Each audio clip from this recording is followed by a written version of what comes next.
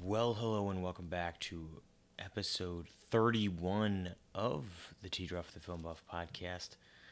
Um, the different type of news week because I feel like with the launch of Disney Plus, there wasn't as much actual news out there. I think people were just at home binging Lizzie McGuire, binging Wizards of Waverly Place, all the DCOM movies. It was just a different type of week. There just wasn't as much to talk about, but certainly enough to fill the time needed for the podcast, including what. Oh God, I'm just so dreading even talking about this first topic because it really is like an elephant in the room. Nobody wants to talk about it except the people who've been tweeting about this for over 2 years. Release the Snyder Cut. So, I feel like we've talked about this like 4 or 5 times now on the podcast, but the main thing that I wanted to bring up is that just yesterday, all of a sudden, you had Gal Gadot, you had Ben Affleck, you had Ray Fisher, you had Zack Snyder, of course, all tweeting about releasing the Snyder Cut. And it just, to me, when you get, like, even though I don't believe Ben Affleck really controls his Twitter at all, I think it's his PR people, I feel like he at least has some say, and like if he wants to put that on his Twitter, when you get somebody like Ben Affleck tweeting about this, who's done with Batman, he's not playing Batman anymore. It feels a little curious to me, and my initial reaction was that, oh wow, maybe they will actually release what they have, or allow Snyder to go back in the editing room and fix up some of the visual effects if he needed. Maybe give him, $1 million if they get all the profits from the re-release of this movie, if they were to do that. Still doesn't seem like something that's actually real, because so what, he was replaced back in February or March, I believe it was, of 2017. Okay, the movie at that point had already been done filming. The visual effects were, my understanding, far from done, at least on a good portion of the movie. Of course, you have, probably 50 to 60% of the visual effects done at that point. It just takes so long for these damn movies. But then you have Joss Whedon coming in, doing some reshoots, the whole Henry Cavill mustache gate type thing, and then of course we get what we got in theaters, which was kind of like a hodgepodge of different styles and tones, none of which really worked. It wasn't an awful movie. That's certainly not true. But it was something that just didn't feel like a finished product. But why would any of us believe that actually at this point in time, Snyder finished the movie on his own, had the money to do that, there's no doubt in my mind he had to do some sort of reshoots to even have a final cut. So I don't know if I believe this whole thing that Jason Momoa, a couple weeks ago, like we talked about, I said, oh, it was just a matter of, putting it out on Blu-ray or putting it out on a streaming service. Or if you really wanted to put it out in theaters for one weekend for these folks to see, then it would have happened if the movie was any good. So that's why it's really weird that all of a sudden now he's got his actors tweeting that out. Haven't heard from Henry Cavill at all. Maybe he's still a little, bitter about the possible replacement of him as Superman, because it seems more and more likely as time goes on that that's going to happen, unfortunately, because Warner Brothers just doesn't know what to do with the character. But if you have at least a couple of those actors tweeting this out, it's got to mean something. But then, of course, there's articles later last night that, Collider and Comic Book Movie basically just say, no, it's not happening. They don't plan on releasing it at all. It's not gonna happen anytime soon, so don't count on it.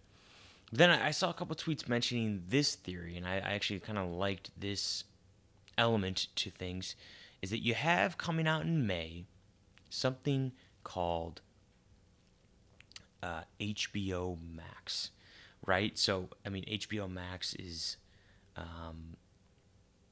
basically going to be HBO's streaming service, essentially Warner Media's streaming service that will be put out sort of as competition to Netflix, Disney Plus, but I think it's gonna be separately. Like all these streaming services have, their pluses, their minuses. They're all different. Like Disney Plus is not going to offer any rated R content, so it's not really ever going to compete with Netflix in that way. But certainly the big budget, like blockbuster TV shows, Disney Plus will certainly be up there competing with Netflix, probably HBO Max as well. A little more on HBO Max later, but I found that interesting that maybe they would let him finish his movie for a couple 100,000, maybe $1 million if he needed to finish the special effects, because Warner Brothers, HBO is going to bring in all these new subscribers because of a little news story we're going to have later, and then we'll just put it on HBO Max. They won't really have to deal with any sort of theatrical release. I thought that's a very, very interesting option.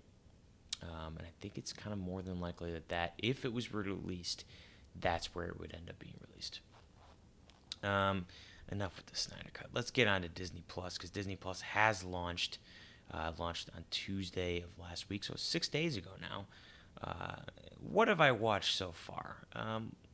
Let's kind of run it down. So I've put a bunch of stuff on my actual watch list. Let's go ahead and pull up my watch list right now on my TV and see if we can kind of go through what I've watched, what I'm planning to watch in the next couple of weeks here. Of course, as I'm going to get into in a second, I have watched the first 2 episodes of The Mandalorian. We'll get into those thoughts in a second, because I do have some pretty major thoughts on that. Okay, watch list. Here we go. So I put a bunch of, it was one of those screens where I clicked on one, recommended one, and then there's like 15 other movies that were recommended to me. And because I'm an animal guy, I put a bunch of movies on my watch list. Like, I've never seen Secretariat. I've never seen a movie called Iron Will, White Fang, The Incredible Journey, which I have heard is really good, and I believe that's kind of the original version of Homeward Bound, right? I think that's what it is. I can't wait to watch that. I'm looking forward to that. Movie called The Bears and I, Cheetah, The Journey of Natty Gann, and Benji the Hunted. I have a bunch of Benji movies on my watch list on Netflix, but I'm curious to see how I feel about any of these movies. I love Oliver and Company. I put that on my watch list just because I want to watch it again. Of course, my favorite DCOM movies of all time have to be the 4 of Alley Cat Strike, Double Teamed, Brink, and Right on Track, which is the movie I told Brie Larson I became a fan of her since. I think the Kristen Bell series Encore is an interesting idea. I'm not certain it's something I'm going to spend time in watching, but I do love the actual concept of it. Noelle, of course, not the best reviews so far, but I am going to check that out at some point. Float, I did actually watch that movie. Let me go ahead and take that off my watch list because I have already seen it. Okay, that was actually a decent short film released by Pixar. Of course, Lady and the Tramp, have to watch that at some point. Brain Games, they have all the seasons on here, which I don't believe Netflix does anymore. Of course, The Mandalorian, Wizards of Waverly Place, and Queen of Katwe are on my watch list so far. So, yeah, there's... And wait, why is this appearing on my watch list again? Is it really... Oh, I also watched Pearl. That was another short film. Interesting. I don't know how much I actually, like it, but, what are you going to do, right? Let's see here. Let's go ahead and just get into my review of The Mandalorian so far, because, this series was released on Tuesday of last week, the first episode. 39 minutes long was that first episode. Definitely had some thoughts here. So, my initial, basically, reaction to the opening was just great seeing Lucasfilm logo on something that's not a movie, right? I mean, it's been however many years without any live-action TV series of Star Wars, 40 years of these properties, and nothing yet. So, certainly intrigued by just seeing that. It opened my mind to what we can possibly get in a series like this, but it's interesting because I did see a lot of the stuff that they showed. I wouldn't say a lot of the stuff, but a full scene with Werner Herzog was shown at Star Wars Celebration. So I had already seen that. It was a good scene. But I loved the stuff on the ship when he had first captured the guy. Not necessarily a great character at first, but Uh, the actual scene where he's the guy he captured is kind of scoping around the Mandalorian's ship, seeing if he can escape at all. Comes across the Carbonite folks that he has locked up there, ready for delivery purchase. Wow, jeez, tired already. Jeez, okay. And then of course he looks behind him and Mandalorian's right there. It's just a great first scene in the first episode. Um, uh, I think the creature design was pretty good so far, except for a couple things that didn't look 100% real. I thought the scene with the Ugnaught, played by Nick Nolte, was cool. I like that character. I don't really like the sequence where he has to ride the horse thing. Like, I mean, what are we doing here? Completely unnecessary in my mind, and kind of felt something like out of an animated series that we'd see for Star Wars. So I'm going to go ahead and pass on that scene. But it comes to the part where he runs into Taika Waititi's droid. I forget what the droid is actually named, but love Taika Waititi as the droid. That whole shootout is fantastic. That's something out of like Rogue One, like the best scenes of Rogue One that felt like there, which is why I do understand that the comparisons that people are having to something like Rogue One. Just the overall vibe of it feels very Rogue One-esque. And then, of course, the final reveal that he chooses to keep his target alive instead of bringing him dead, which is like a baby Yoda type creature, like interesting to say the least. And it brings up many, many more questions that I even had for episode 2, which is like, so he loses his ship or some of his parts of his ship to the Jawas in episode 2, right? So, and he has with him the baby Yoda creature. We're just going to call it the child because that's what episode 2 is called. And so he has the child with him, right? And so he already showed in one scene that he's willing to spare a life and kill the droid just to spare that life. And yet, just in episode 2, just to get back some parts to his ship, he's like, "Oh, I'll go ahead and kill this creature that's chilling in its own cave, sleeping. I'll do that for you, just for the payment of parts of my ship." Well, even though could easily get money back and a payment back for killing the child in episode 1, but he's just like, I'm just gonna keep this child. Like, where are the morals there? I just found that interesting. Like, what are the boundaries to this character? Like, why save one, kill another? What's the mindset there? I'm just curious. Like, what? And are we going to get more answers to these type of questions throughout the episodes, or is it just going to be more he's blurring the lines of things, which is, I understand, he's a freaking Mandalorian, he's a bounty hunter, like he shouldn't be just one side or the other. He should play the lines. Like, I get it. I just found that interesting, and didn't make too much sense to me, at least the first time I saw it. So we'll see. What other notes do I have on that second episode here? I did think that episode was very kid-like. I found it kind of like a waste of time almost, that we spent an entire episode for him just trying to get his ship back. 30 minutes? Like, how can you have an episode of 30 minutes on only an eight episode run, make it feel like entirely filler, and still only have 30 minutes? I just, wow. Yeah, I was kind of mad about that. But who knows? I'm still willing to keep an open mind. I just think it just could be better. It could be better, but I'm willing to keep an open mind. I am willing to keep an open mind. So we shall see. Let's see. Moving on here. I also wanted to kind of bring up the fact that we're kind of in an age of basically the death of physical media in a way, because like I'm looking at my Disney Plus here, and it just how many of these things I already have on Blu-ray, and how many of these things I would have bought on Blu-ray or 4K if I didn't have Disney Plus. And since I'm essentially locked into Disney Plus for another 3 years, like, I mean, what is really the point in buying some of this stuff on Blu-ray or 4K, even if I feel like it, I just like the idea of holding it and owning something like that, So I don't know. It's concerning because I'm an old school guy in that way. Like I like keeping the physical media, and I like, of course, has all the special features on it for Disney Plus. But like something like Secretariat, it looks like they do have the audio commentary for some scenes here, but like there's barely any special features. Of course, the com movies don't have special features, but like something like Lady and the Tramp, like what sort of special features? Let's see if they even have any on here. And like Blu-rays, yeah, they have nothing but the trailer on here. Like that's something they 100% would have tons of special features for.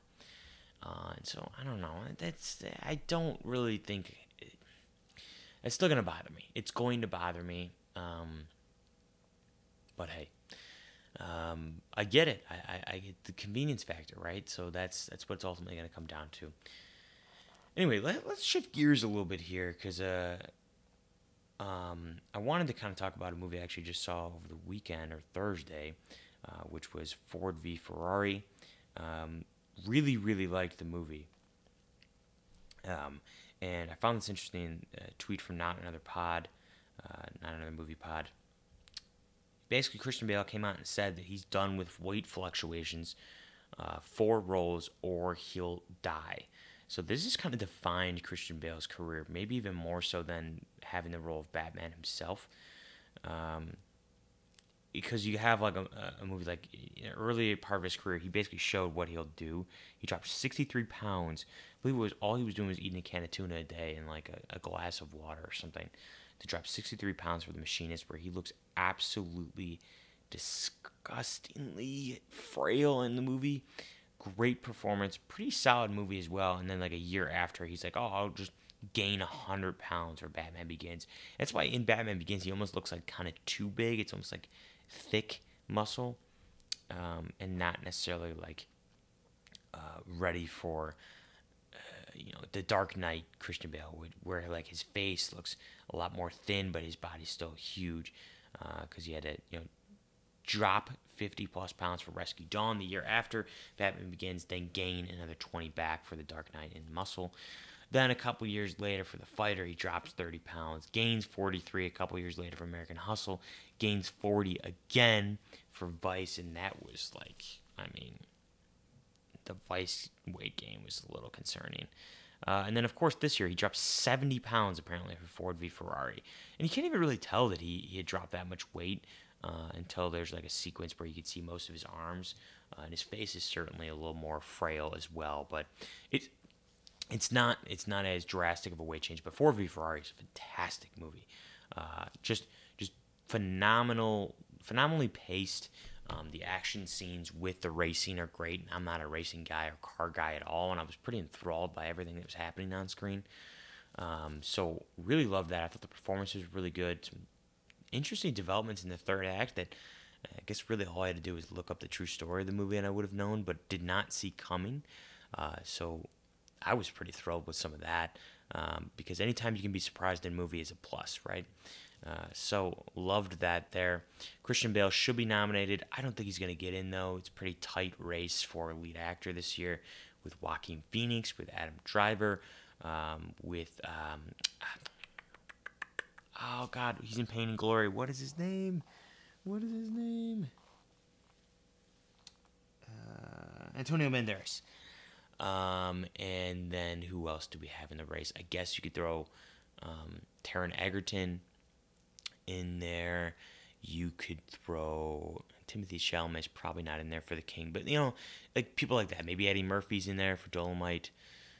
So pretty tight race. I don't think Christian Bale is probably going to get in anyway, but Ford v Ferrari's got a shot to just get in for the technical categories as well. Maybe just a sleeper Best Picture nominee. Maybe the 7th or 8th in. Not really a chance to win it all, but just be up there for the nominees. Also found it interesting that The Kingsman, aka the Kingsman prequel, pushed to September.